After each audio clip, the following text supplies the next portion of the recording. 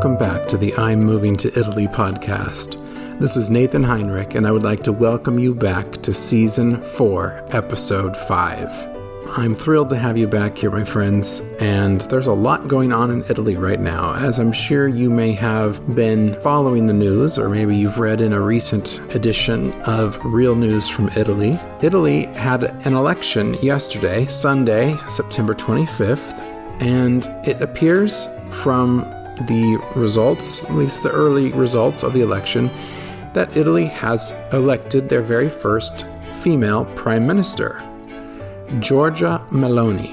Now, Giorgia Meloni is a member of the Brothers of Italy party. I believe the Italian way of saying that is Fratelli d'Italia. According to the Brothers of Italy party, they would like to see Italy be more free to make their own decisions and not be so heavily influenced by the European Union. This would include everything from financial influence to policy influence and immigration and so on and so forth. So anyway, there are some people that are very, very happy that Giorgia Meloni has been elected because they're happy that Italy now has its very first female prime minister. I think that's a wonderful thing as well. I am waiting to see how she does. I'm going to give her a chance to prove herself one way or the other. There are a lot of people, a lot of Italians, Alessandro included, who sort of throw up their hands with just sort of frustration about Italian politics. Italian politics are much more complex, and there are many more moving parts than there are in the United States, I would say.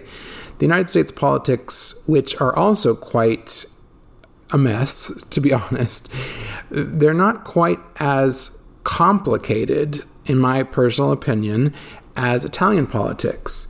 Italian politics instead of being a two-party system, which I don't really think is great, but there's basically two major parties in the United States. In Italy, there are like 5 or 6 major parties and then a lot of minor parties. And so the Brothers of Italy party has taken 26% of the vote, and that doesn't sound like a lot.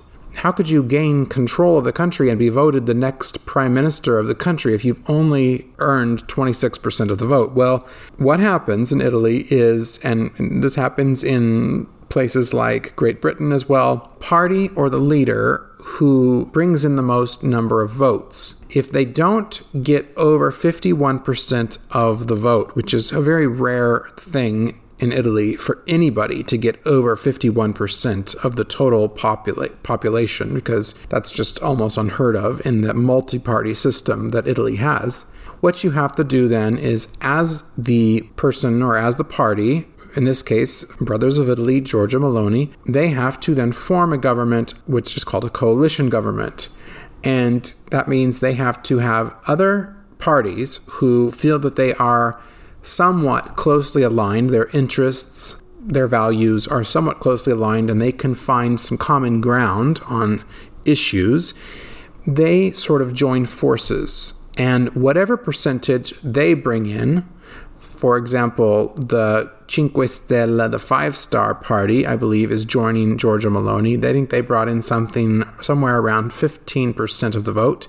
So that's getting them closer to that 51% that they need. So anyway, I am not an expert on Italian politics. If you have any information and you'd like to share it with me and correct me, please do. I'm always open to that. I am not presenting myself as a political expert by any means. I'm learning this as I live in Italy, so it is an ever-evolving process. But I'm curious to see what's going to happen with this new party coming into power. Now, I've shared with you before, I'm basically an independent. I don't really like how divisive politics are around the world right now. I don't like it in the United States. I don't like it in Italy. I think that people are far too divided, and we have more things in common than what we realize. And I think the news media tends to focus on the negatives, and they tend to sling mud at each other. And I think that just stirs up anger and hatred. And then next thing you know, you can't even talk to your neighbor anymore or your family member because they're of a different political orientation than you are.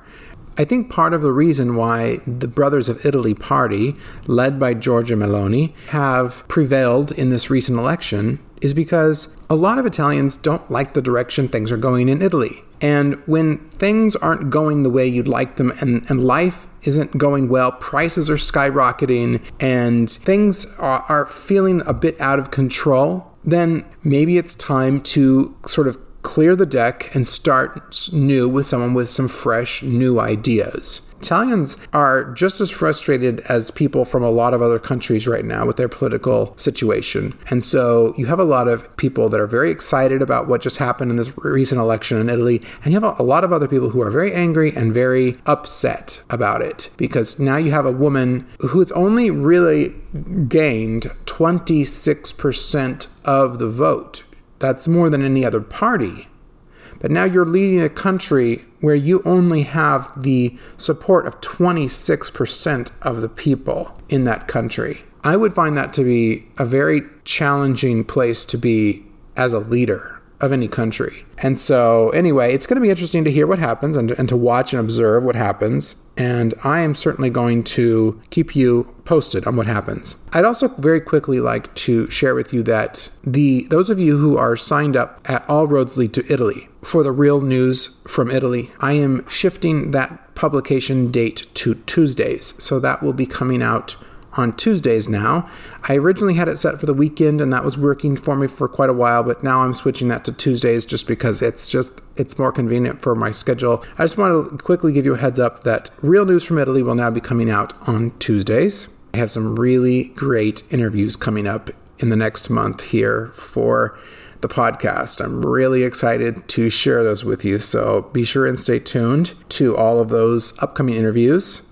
Like I've shared with you before, many of you who are listening to this podcast have been traveling and are traveling or will be traveling to Italy this fall. And we're now coming towards the end of September. A lot of you have already traveled to Italy. I've gotten your messages and heard from you and heard your stories, and it's been a really wonderful time for you to travel. Some of you are just getting ready, and some of you are still in Italy. And so anyway, it's just been great to hear from you. I recently was just talking to one of my very longtime listeners, Timothy from Santa Barbara, California. Timothy is riding his bike across Italy, which is just incredible. He said he's been listening to the podcast as he's riding his bike around on the hills, which are, the hills and the mountains of Italy are no joke. So that is some pretty impressive biking across Italy. If you really look at a topographical map of the country of Italy, you find that Italy is covered in hills and mountains. I can't even imagine. I'm so impressed by anybody who can bike across a country or bike anywhere. I'm not only am I afraid of getting hit by a car, because I know how hard it is to see bikers sometimes, but also I just find it to be such an impressive way to travel rather than traveling in the luxury of a vehicle or a train. To bike your way across the country, you're certainly going to burn off all of those carbs that you're consuming when you're eating pasta or pizza or any of this wonderful Italian food. So anyway, best of luck to you, Timothy. Thank you for letting me know how your trip is going. I also just heard from Susan Abbott, who is a wonderful artist from Vermont, and she has been actually teaching an art course in Florence. And she's been visiting Venice and other places, but she's getting ready to head back home as well. I've been so excited to watch her post her pictures online. You should follow her on Instagram, by the way. It's Susan Abbott _art. That's Susan, SUSAN, Abbott, ABBOTT _art.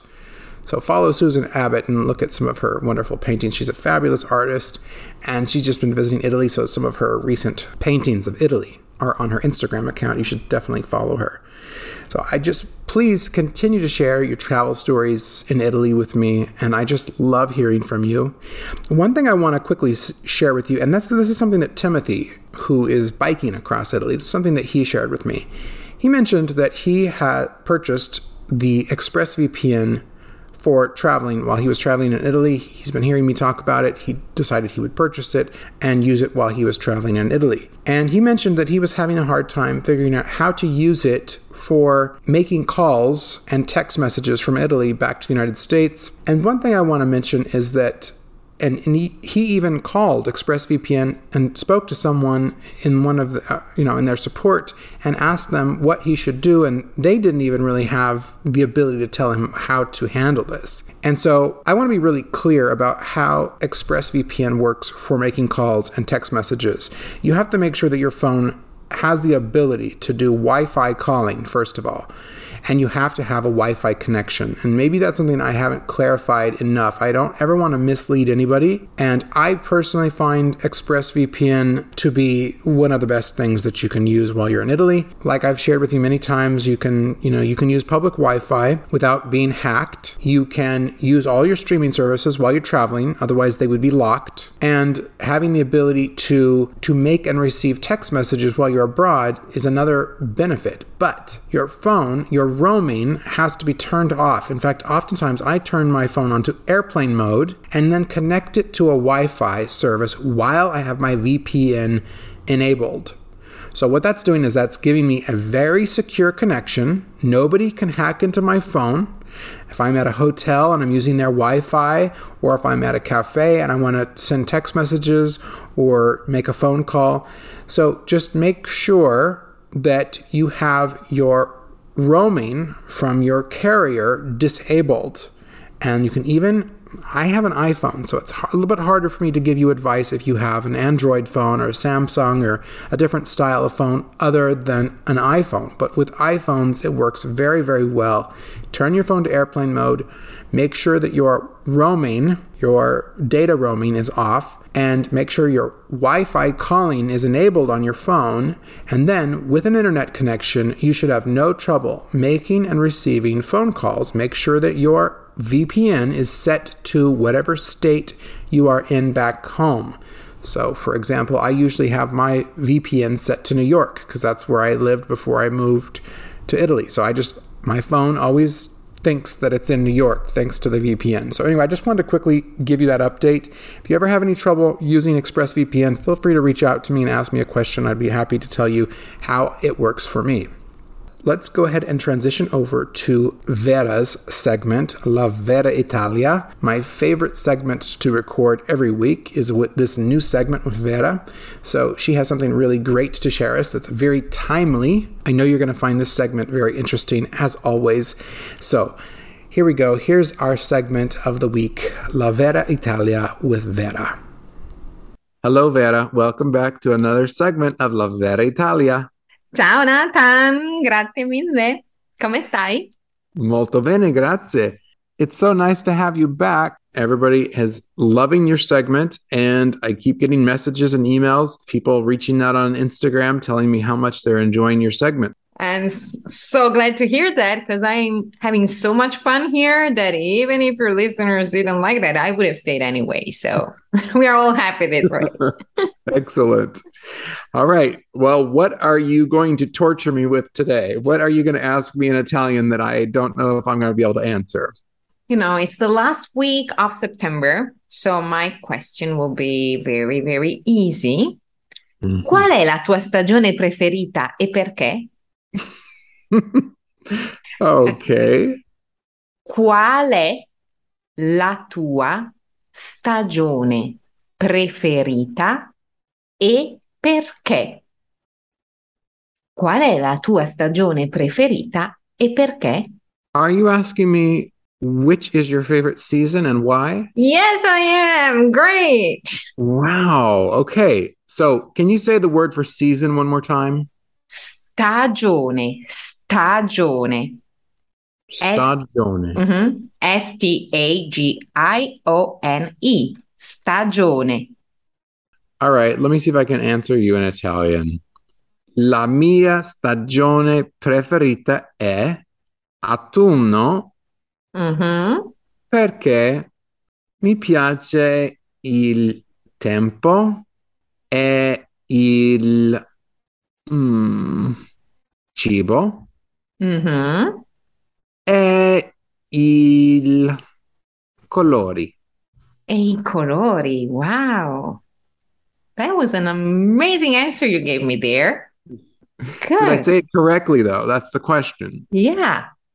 So you said your favorite season is fall, autunno. because you like the weather, Yep. you like the food, and the colors. So the weather, il tempo.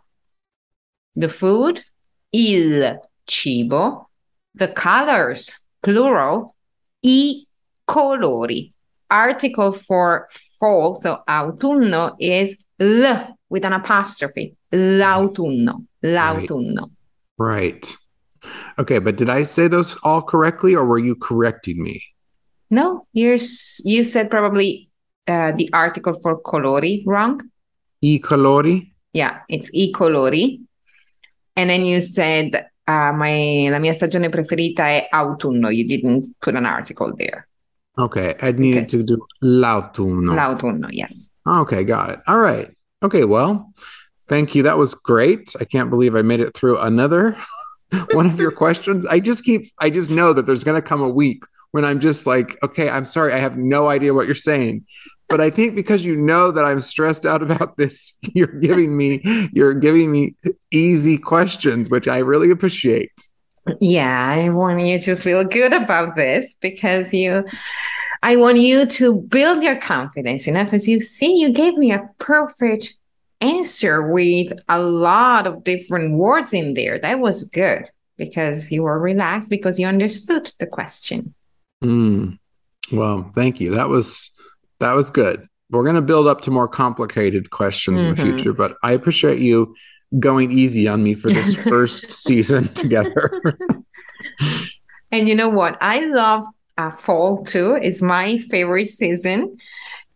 I love the colors, yeah. And I love the fact that everything is finally a little bit more quiet after summer and that you can just stay home cozy and things like that. But there is something I don't like about fall.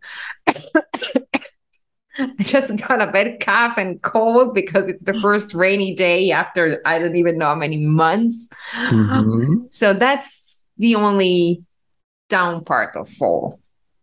Well, fortunately for you, me, and our listeners, we're going to talk about something really, really interesting today that actually has to do with that, aren't we? Yes, we are. And it's home remedies for season sickness or cold or whatever. So Italian home remedies, of course.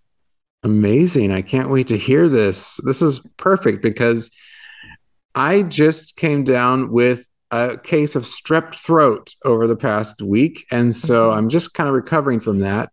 I'd love to hear what Italians would do for like a sore throat, a cold, a flu, a fever, all these different things. So I'm excited to hear what Italians have been doing for probably millennia or at least centuries to cure all of these ailments.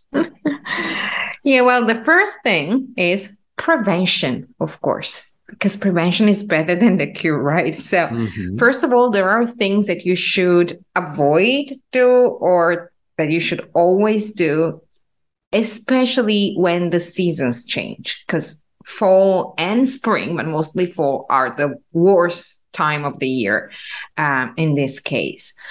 So the first thing is actually a sentence that I'm going to tell you. So you had an easy question at first, but now you have to translate some more Italian. Copriti che fa freddo. Oh, geez. One more time, a little slower. Copriti che fa freddo. I'm giving you an order. So that's the imperative form of the verb coprire. Coprire. And you know fa freddo, right? Yes. Yeah. Basically like cover yourself so you don't get cold, right? Because it's cold. Right. Yeah. Okay. Cover yourself because it's cold. Yeah. And that's a sentence Italian mama say all the time, right? Even in summer, as soon as you have the sun disappearing, they're like, copriti che fa freddo. Even if it's 75 Fahrenheit degrees outside, they're like, yeah, put on a sweater or something. And so we wear sweaters and shoes and socks. Otherwise, you will get a cold. So that's the first thing we're told. That's how we grow up. Copriti che fa freddo. Okay. And even in summer, but especially in fall during the day, even a sweater on your shoulder is enough. So you might think, oh, Italians are so fashionable with their sweater on their shoulders, right? It's not fashion, is that otherwise you catch a cold. That's why we have it there. Okay. So prevention, basically, yeah, just covering up and always dry your hair before going up. And most importantly, keep your belly warm, especially after a meal, or you will get stomachache or stomach issues. Mm-hmm. Keep your belly warm after a meal?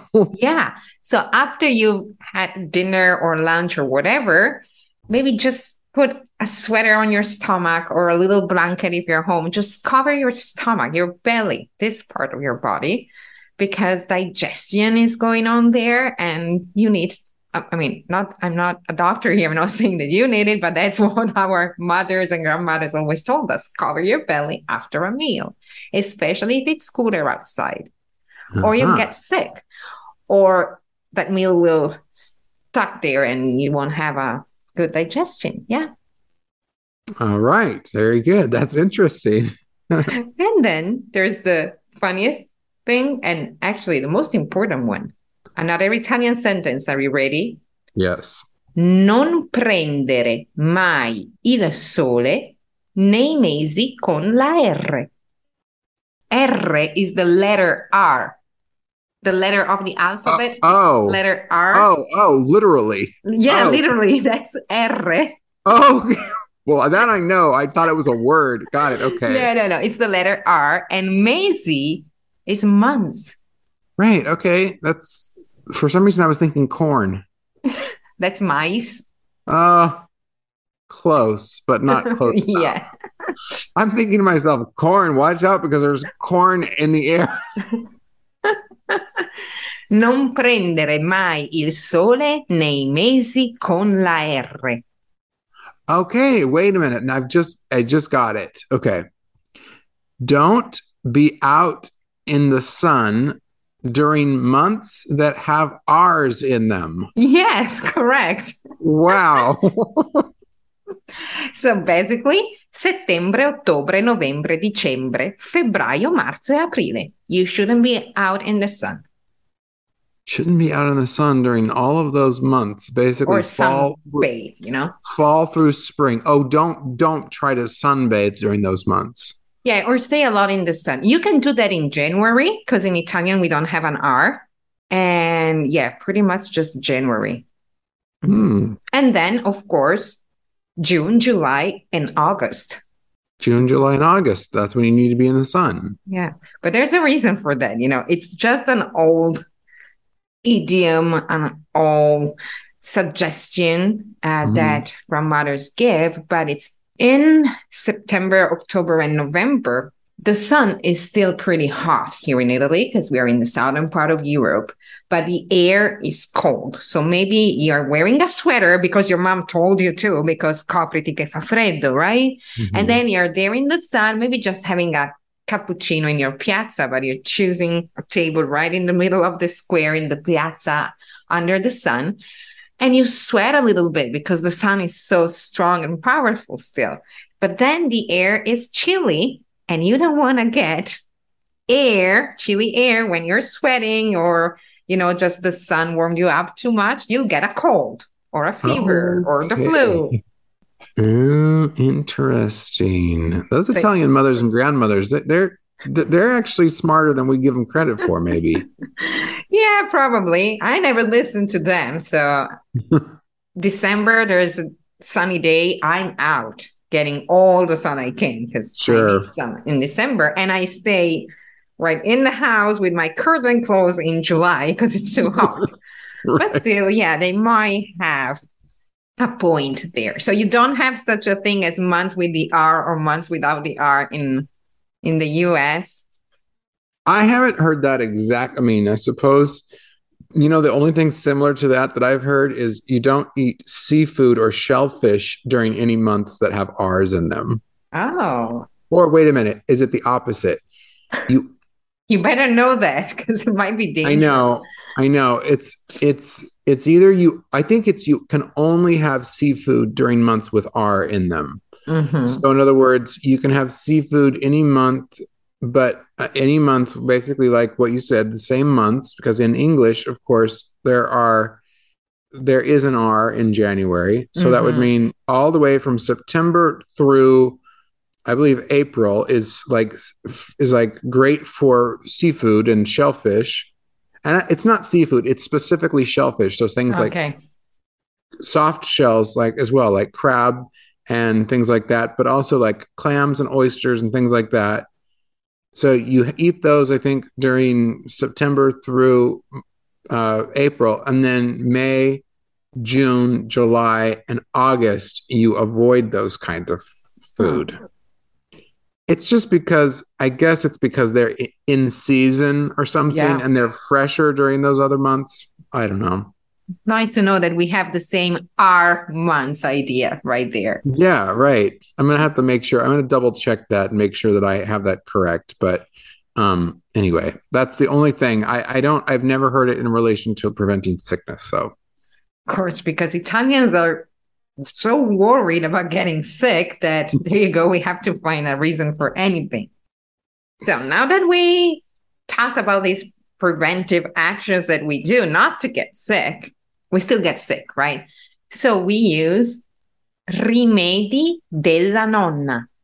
Grandmother's remedies. Yeah, that's how we say home remedies, because there's no home without a nonna, right? So we call them rimedi della nonna, of course. Amazing. And obviously there are hundreds of them. Every family has different ones, and you can find different ones from north to south, more general or so on. And just giving you a few, the ones that I heard from my family. And for example, for the cold, like I have today, and a little bit of cough, the easiest thing probably to do, or the things that we are always told to do, is baking soda fumigation. That's how you say? No? Or maybe we wouldn't use the word fumigation. Okay. How do you say that?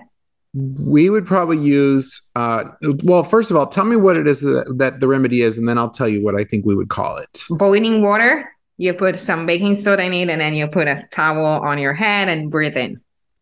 Okay. Well, we wouldn't call that fumigation, because that's what we refer to in farming. Okay. Growing up on a farm, we would always fumigate a field after or before you were going to plant a new crop to make sure that you didn't have anything bad in the soil. So that's kind of like, sterilize the soil in a way. But what you're talking about is what we would say is like basically taking like a vapor treatment. Yeah, vapor treatment. Okay. Yeah, something. But you don't have a special name for that. I think that like when babies are little and they have croup, where they have that horrible cough. I don't know what it's called in Italian. What's it called in Italian when baby has that terrible baby cough? I think it's pertosse, but I'm not sure about it. That sounds maybe. Could be pertosse. Yeah, pertussis.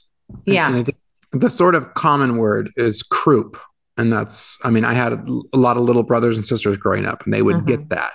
And so we would have to put in their bedroom one of those things that make steam come out into the room. And there was something that you would put into the water. Wasn't exactly baking soda. That's probably a more old-fashioned remedy. We would put like Vicks or something that would open their lungs, open their breathing up. But eucalyptus too. Yeah. So like breathing in all the steam from a pasta pot with a towel on your hand and some baking soda inside, or something else like essential oils or rosemary. That's also something grandmas do. Rosemary is also very good.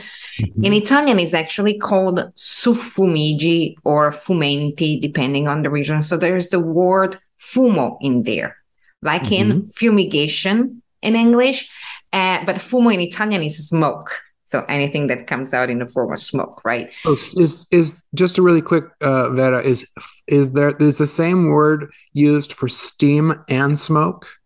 No, it's actually vapore, steam, and fumo, smoke. But in the word suffumigi, there's the word fumo, not steam, probably because it's an old word and they didn't separate the two. I see. Okay. Sorry to interrupt. And You were saying? no, it's okay. And so I had no idea how to say this in English. So I checked on a dictionary and it said fumigation in English. So it has something similar to it. I mean, the origin of the word, but you can not always trust dictionaries. So that's why you need to study Italian, first of all. And also, when you need something, maybe you go to the drugstore and talk to the doctor. They just explain what you would like to do. Yeah. Instead of trying and say the word. Right.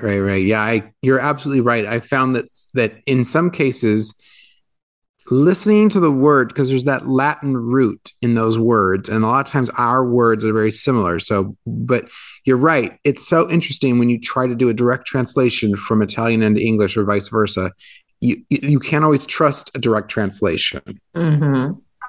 Like, for example, you can't always trust using a translator tool because they'll translate exactly what you've put, but then you're still not using the correct word in either language. So that's why you're right. We need to study Italian. Yes, you do. Sorry, but no way around it. Okay. And the second one for cold and cough, I really think I'm going to use it tonight. It's a nice glass of warm hot milk with some honey and grappa. Or if you don't have grappa, you can use cognac or brandy. Okay. So hot milk or warm milk. Mm-hmm. Honey. What was this? Honey is the second thing. Okay, to make it a little sweeter. And then some sort of alcohol like cognac or grappa, which is really strong. It is really strong. But what does that do? That coats your throat? Tell me what's the purpose for that remedy? Okay, I personally used it several times. And I think milk and honey help you not cough too much. You take this right before going to bed. And, you know, when you lay down, your cough could be worse. So you have trouble falling asleep. I think the honey and milk help you soothe your throat. So for at least half an hour or so, you don't cough and you fall asleep. And the grappa makes you fall asleep faster. I think that's it. Okay. Or maybe there's so much alcohol that it makes your whole throat sterile. It kills all the bacteria in there. I don't know. Once again, I'm not a doctor, but it works. I always sleep after this. Okay, that's interesting. We have in the United States something called a hot toddy. Mm-hmm. And my grandmother has made it for me many times. My grandmother is not quite as averse to alcohol as my mom. So my mom wouldn't really be doling out any kind of alcohol to us, even if it was good for us. She never would give us alcohol of any kind. But my grandmother, she was always really quick with the whiskey. So she would take a nice hot cup of hot water. And to that, she would add lemon juice, the juice of a lemon, and then she'd put the whole lemon in, and honey, just like your recipe, and the alcohol, just like your recipe, or bourbon or whiskey or something like that. So it's really just the difference really in the two is water and lemon versus milk. Mm-hmm.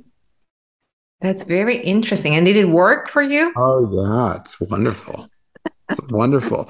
Now, I can't imagine adding milk and alcohol together. I guess some people do it, like Irish coffees have milk in them. Yeah. But for me, I don't know. That's an interesting thing to do. But, this is something I think Americans have a hard time with. Warm milk. Why? You love cappuccino.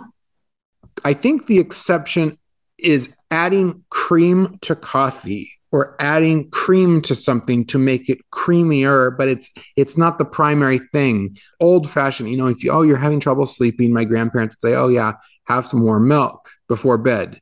But I grew up in a generation where milk has to be ice cold out of the refrigerator and you pour it over your cereal, or you drink ice cold milk with a donut. Mm-hmm. So I personally start to almost feel ill at the thought of warm milk, because also Americans are so paranoid about having their food go bad They won't leave anything out. The idea for Americans of having eggs, like the Italians leave their eggs out, Americans put everything in the refrigerator, including their milk, everything. That's another thing. I know you come to Italy, you go to a supermarket and you see the eggs there and the milk out of the fridge. But there's a reason. We don't want to get sick either. We're not that crazy. My eggs are in my fridge. My fresh milk is in the fridge right now. Okay. So there's a big difference.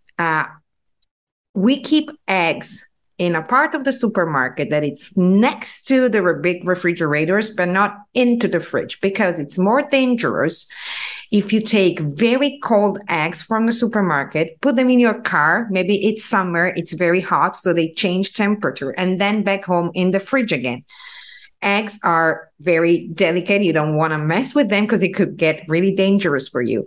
So we try not to break the cold cycle of the eggs by keeping them at a slightly higher temperature in the supermarket, but next to the refrigerator. So it's the coldest part of the supermarket. Then your car is not so much hotter than the supermarket. And then you're back home and you put them in the fridge. Oh, really? Yes, we keep our eggs in the fridge. Absolutely. Okay, so you don't leave your eggs out as like you find them in the supermarket. They go into the fridge when you get them home. Yes, they do. Absolutely, they do. We might take them out like half an hour before baking a cake or something, because some recipe asks for room temperature eggs. Okay. Other for cold eggs, but they are in the refrigerator. Absolutely. Americans wash their eggs with soap and water and this like antibacterial that completely strips the outside sort of naturally occurring film that protects an egg. Whereas Italians, they have a way to brush their eggs, but they don't wash them with water and soap and antibacterial the way Americans do. So Italian eggs, the way they're processed, can last outside of refrigeration on the shelf of a non-refrigerated section of the grocery store, for example, and they can even last outside in the home of an Italian for several days or even up to a week without being refrigerated. Whereas American eggs, you couldn't leave them out because they've been washed. Very interesting. I know. I thought that was quite interesting as well. So you can't try, like if an American's like, oh, well, Italians leave their eggs out, so I mean, it's safe to do. I'll leave mine out too. You can't do that. But you're telling me it's something too that I didn't know, and that is Italians also refrigerate their eggs when they get them home. Yeah, we do. Also because fridges at home are not as cold as the ones in the supermarkets. And then supermarkets are colder than your home because maybe they don't have that much heating on. If you notice that they're always very close to the refrigerators in the supermarket. I have noticed that. So that's why. That's simply why we don't want the eggs to go through different temperatures in a very short time. It's a way of keeping them safe. But sometimes when I open my egg carton, I still find some hen feather or things like that. So no, we don't wash eggs, I'm sure. I mean, the factories, the places where the eggs are put into cartons. Americans are so used to having their food in the supermarket be so sterile and clean. You will never find a vegetable with even a speck of dirt on it. You will never find an egg with a feather or any sort of grime on it or a little bit of like hay or something, because Americans have this weird thing where they don't really, they think their food actually comes from the supermarket then instead of coming from a farm. Yeah, that also happens here in big cities. Yeah. But, especially children are like, oh, really?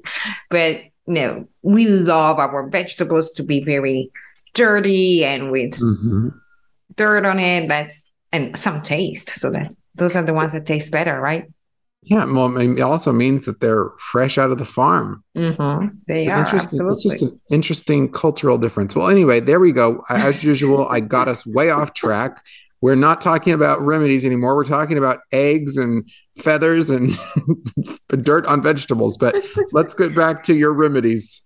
Oh, yeah. Then I think something that is very common to everyone. So fresh squeezed orange juice, spremuta d'arancia, and soaps and plenty of water. But most importantly, rest. So you sleep, you stay in bed, you don't go to work, you don't talk to anyone, you just watch TV and read newspaper and sleep all day. It's very common for Italians with a bad cold or maybe a little temperature, a bit of fever right there to stay home for work a couple of days. We just take it easy. That's the best remedy, right? That is the best remedy. I wish Americans had more of that mentality. I think we would probably get each other sick less often, and we would probably recover a lot faster than saying, oh, no, I can never call in sick to work. Real quickly, before we move on to the next thing, can you repeat what you said to describe orange juice? Because I heard a word in there that I've never heard before. Spremuta d'arancia. The word you never heard is probably spremuta. That literally means squeezed. Okay. Squeezed of orange, because there's also succo d'arancia, succo, and that's the orange juice you buy in a bottle. Maybe it's already squeezed, of course, but sometimes it's not real orange. You just have some orange flavor and water or whatever. It's not real deal, and sugar that it's added to that. While spremuta d'arancia, you take the orange, cut it in half, and squeeze it. Spremuta d'arancia.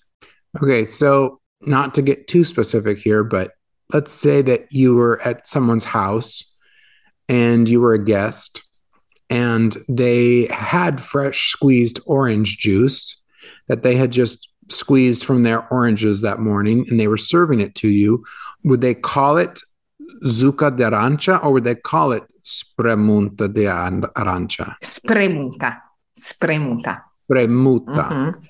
And one more thing, they would never squeeze their oranges in the morning and then give it to you in the afternoon. You have to drink it right away or it loses all its properties. So they would squeeze the oranges right there in front of you. Got it. Okay. Fresh squeezed orange juice, as we call it. It's spremuta d'arancia. Okay. Interesting. Thank you. And that's for cold and cough. And what if you have a headache? I actually could only think of one remedy, but it's so weird. I don't know if you do that too. So you take a raw potato, you cut it into thick slices and just put it on your forehead. Okay. I know. So you're saying a raw potato cut and put onto your forehead, and how are you holding it on your forehead? With your hands? Or no, you're resting. So you're laying down on your bed, on your couch, whatever. And sort of, like cucumbers on your eyes when you're having some self-care day, sort of the same thing. Just keep some potato slice on your forehead and that should do the trick. So that is a cure for, let's see if I can remember the Italian words for it, mal di testa. Yes, perfect. Mal di testa. All right. Very good. I remember that from Italian school. Thank you, Maestra Paola. Mm-hmm. It's one of the few things I remember from Italian school. Yeah, and it's not a good thing if you remember Italian school and mal di testa.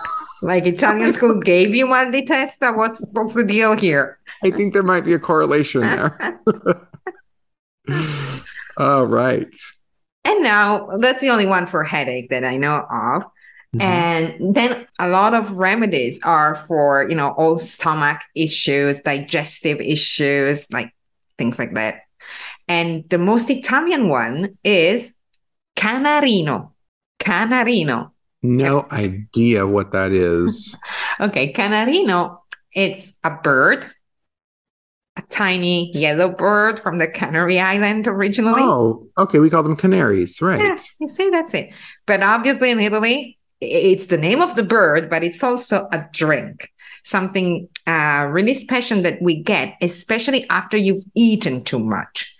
So you're like, Nonna, that was too much. And so you got your Nonna's remedy, which is this little infusion of lemon zest, but it's really, really strong. So you get just a tiny, tiny bit of this and you're fine. So it's almost like a digestivo. Yeah, but you make it right there, right away, and it's not as tasty and as good as the real digestivos we have. This is just an excuse. We call them digestivi, but it's actually a drink you like. This is more of a medicine. So you're saying it's not the juice of a lemon. It's like a lemon with the peel and everything sort of ground together. Yeah, or what? you take like the zest of a couple of lemons and pour boiling water on them and let them just soak in all the water, and then you drink it. It's really dark yellow, but it's an infusion. It's like, and you take it a very small one, a very shot, like a little shot of it.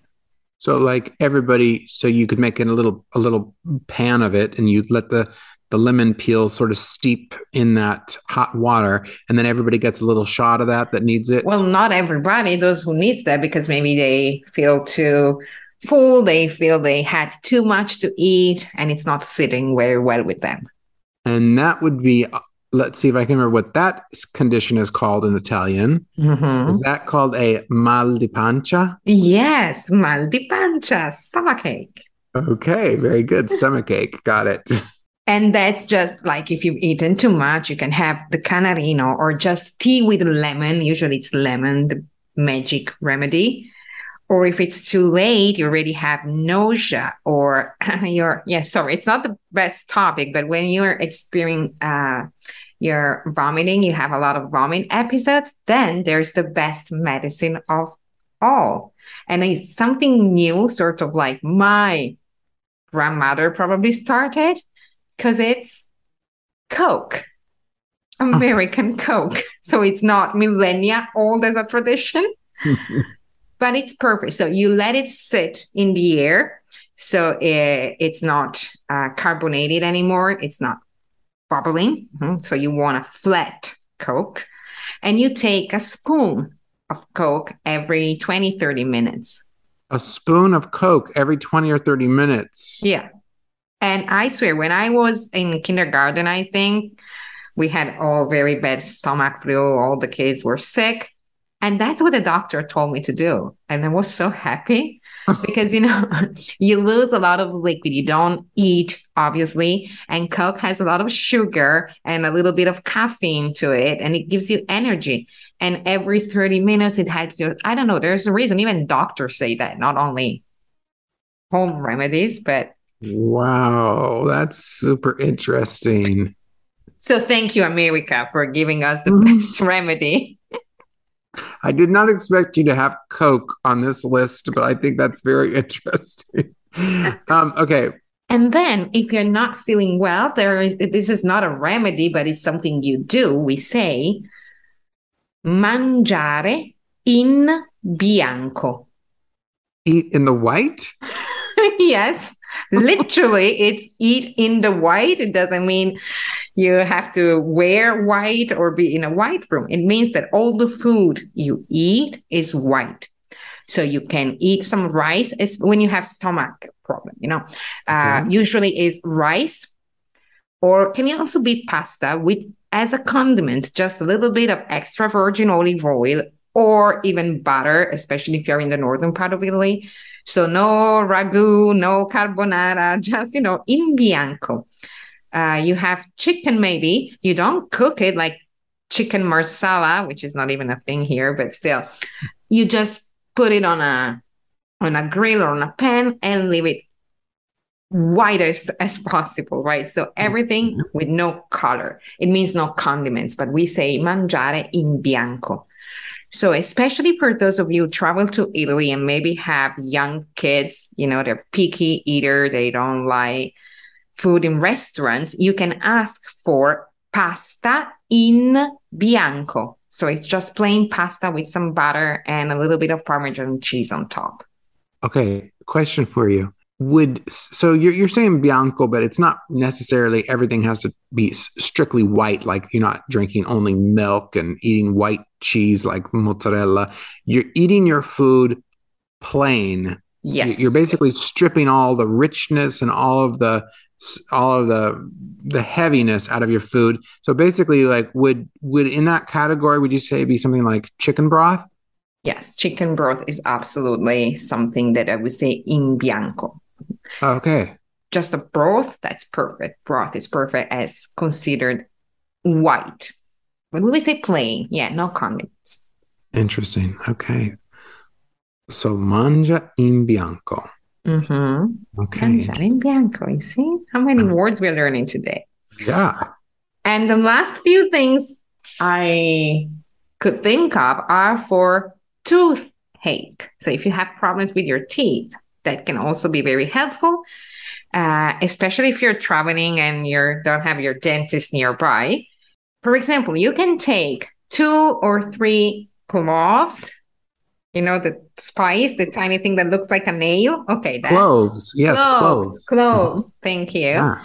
You put them in your mouth. You keep them close to the tooth that is aching right now for about 30 minutes. And that helps soothe your tooth and your mouth, and we will feel better right away.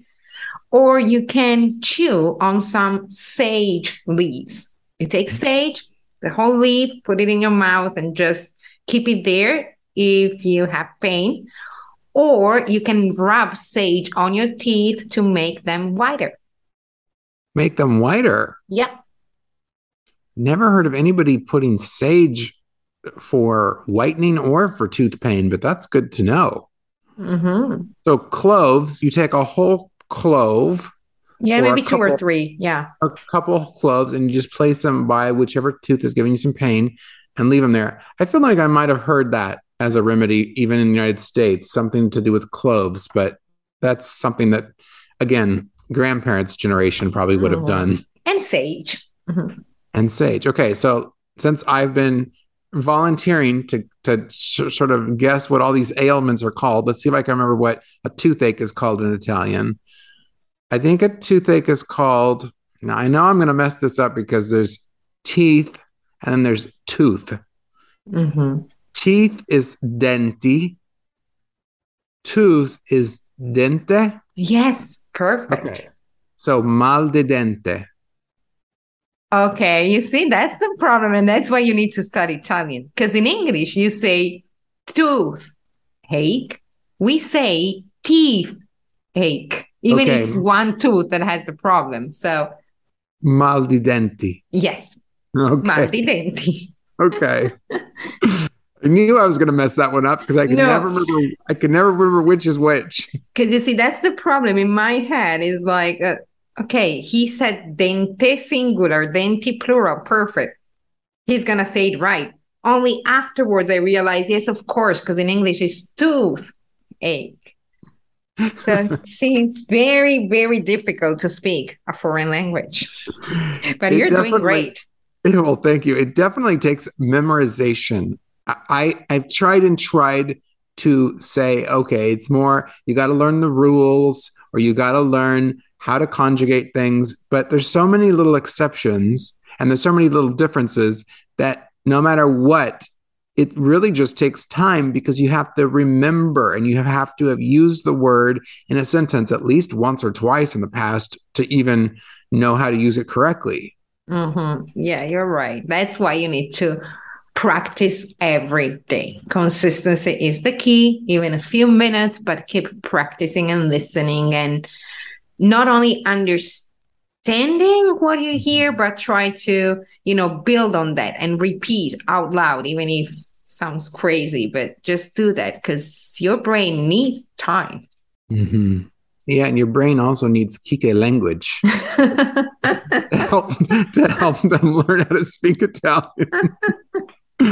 Oh, man. Yeah, but it took you 2 years to learn how to say and spell Kike, right? Oh, geez, don't remind me. And now you see, you can just say it like that off the top of your head.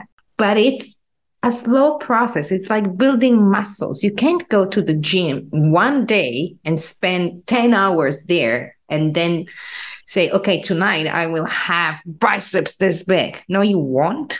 It's better to have 5 minutes a day for 2 years. Mm-hmm. Same things with languages. Mm-hmm. You just have to find somebody you can practice with, or some language coaches that you can practice. Yeah, if only I knew someone like that, right? Maybe we'll think of someone. Once again, Vera, you have delivered a fantastic segment of La Vera Italia, and we have learned more interesting Italian words, and as well as Italian cures and home remedies. Thank you again so much. It's just in time for fall and winter and cool weather that we can learn about all these different ways to recover and keep from getting sick in the first place at home. Mm-hmm. Thank you. Thank you for having me here. Grazie a te, grazie a voi. Thank you. Thank you, everyone.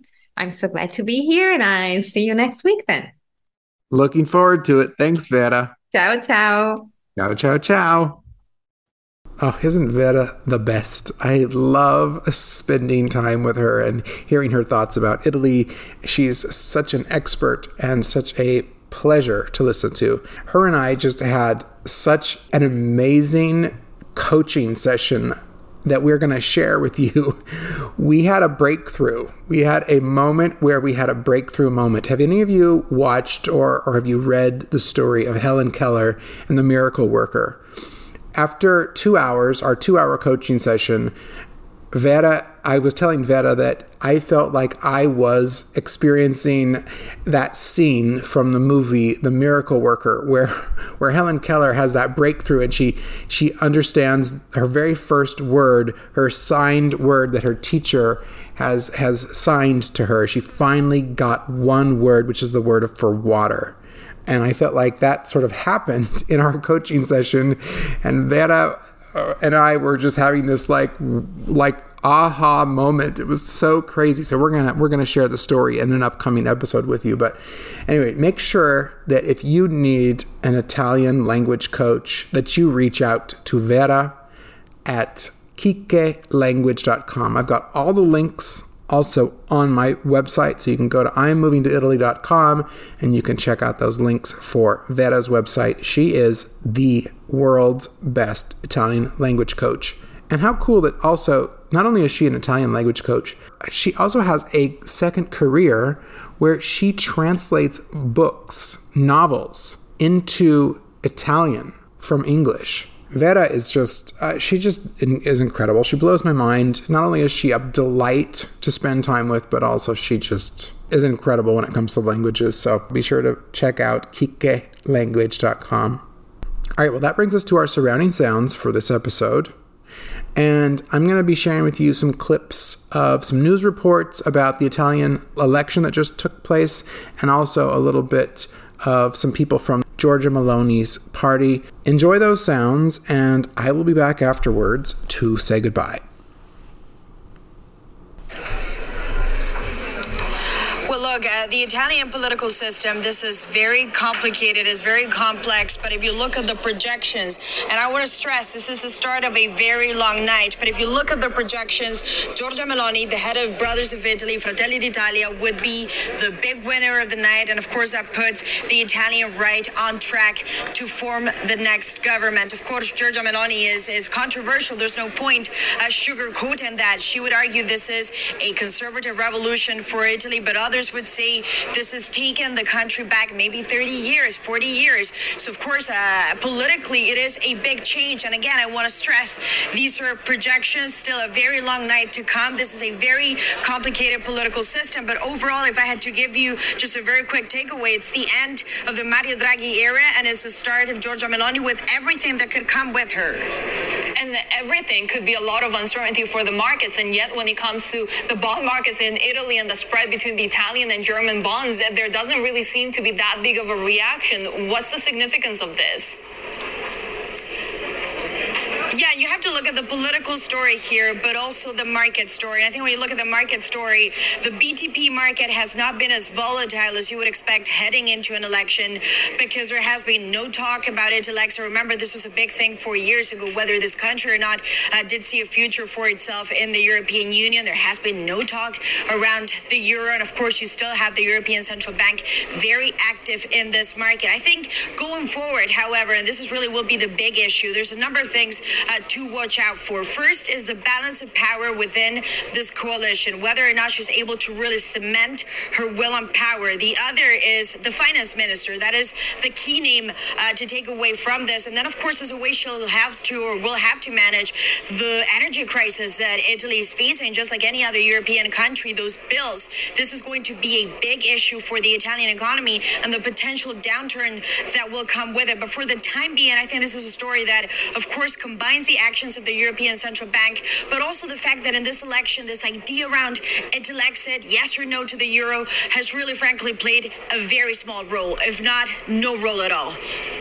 In the new world, we must bring all the best of our present and past, and we think that in the future our values are still important. We think that there's a lot of things to do, but if you don't start with your values, if you are not well linked to your values, you can fail. So we don't want fail. What about your connection to your history? What connection is there to, you're from a country, Italy, which has a link back to a fascist past, Mussolini, a fascist leader. To what extent has your party has a relationship with him, with that history? No, there's no link. This is a very strange narrative, very far from the reality from Italy. We have no link with fascism, with post-fascism or neo-fascism. I don't know really why, especially out in the world, out of Italy, there is this narrative. I think that maybe the left to combat our ideas try to deform, to change the reality, but it's strange for us. We don't have so many fascists in Italy. Yeah. We only have Italians that want some easy things from the politics, and we try to defend their interests. We are a conservative, a classic conservative party. Giorgia Meloni is also the leader of ECR, the European Conservatives and Reformist Party. We are similar to the Tories or the Republican Party in the USA or the Likud in Israel. We are in this way, not another way. I hope you enjoyed those surrounding sounds from this week's episode. Thank you so much for coming back and joining me for another episode. I love being here with you each week. It is truly one of the bright points of each week for me. I look forward to upcoming episodes. I've got so many wonderful things I'm going to be sharing with you this season, so be sure to stay tuned. Thank you for leaving your 5-star reviews on the podcast and for reaching out and sharing your stories with me as well.